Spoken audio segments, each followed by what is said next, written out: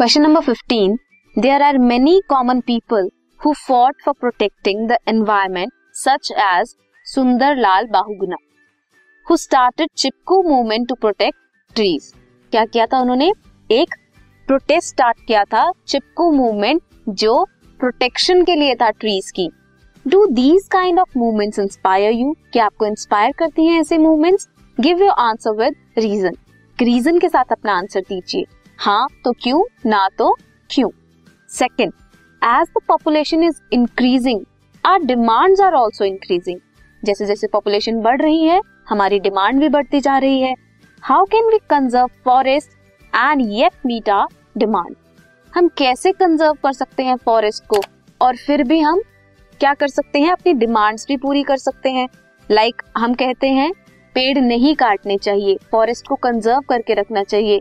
Then हम जो books use करते हैं, पेपर यूज करते हैं, वो तो पेड़ काट कर ही आता है. तो हम कैसे अपनी डिमांड्स भी पूरी करें और कंजर्व भी करें? सबसे पहले यस, चिपकू मूवमेंट टाइप के जो मूवमेंट्स हैं ये हमें इंस्पायर करते हैं, so that we can be aware and work for our ecosystem. अपने इकोसिस्टम के लिए वर्क करें और अवेयर हो इन सब चीजों से कि हमें अपनी नेचुरल रिसोर्सेज को कंजर्व करके रखना है.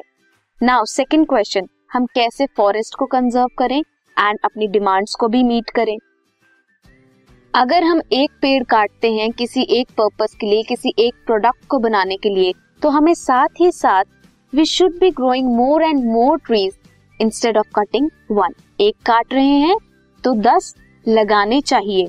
We should plant more trees in place of cutting one. और डिफॉरेस्टेशन को भी अवॉइड करना चाहिए. This was question number 15.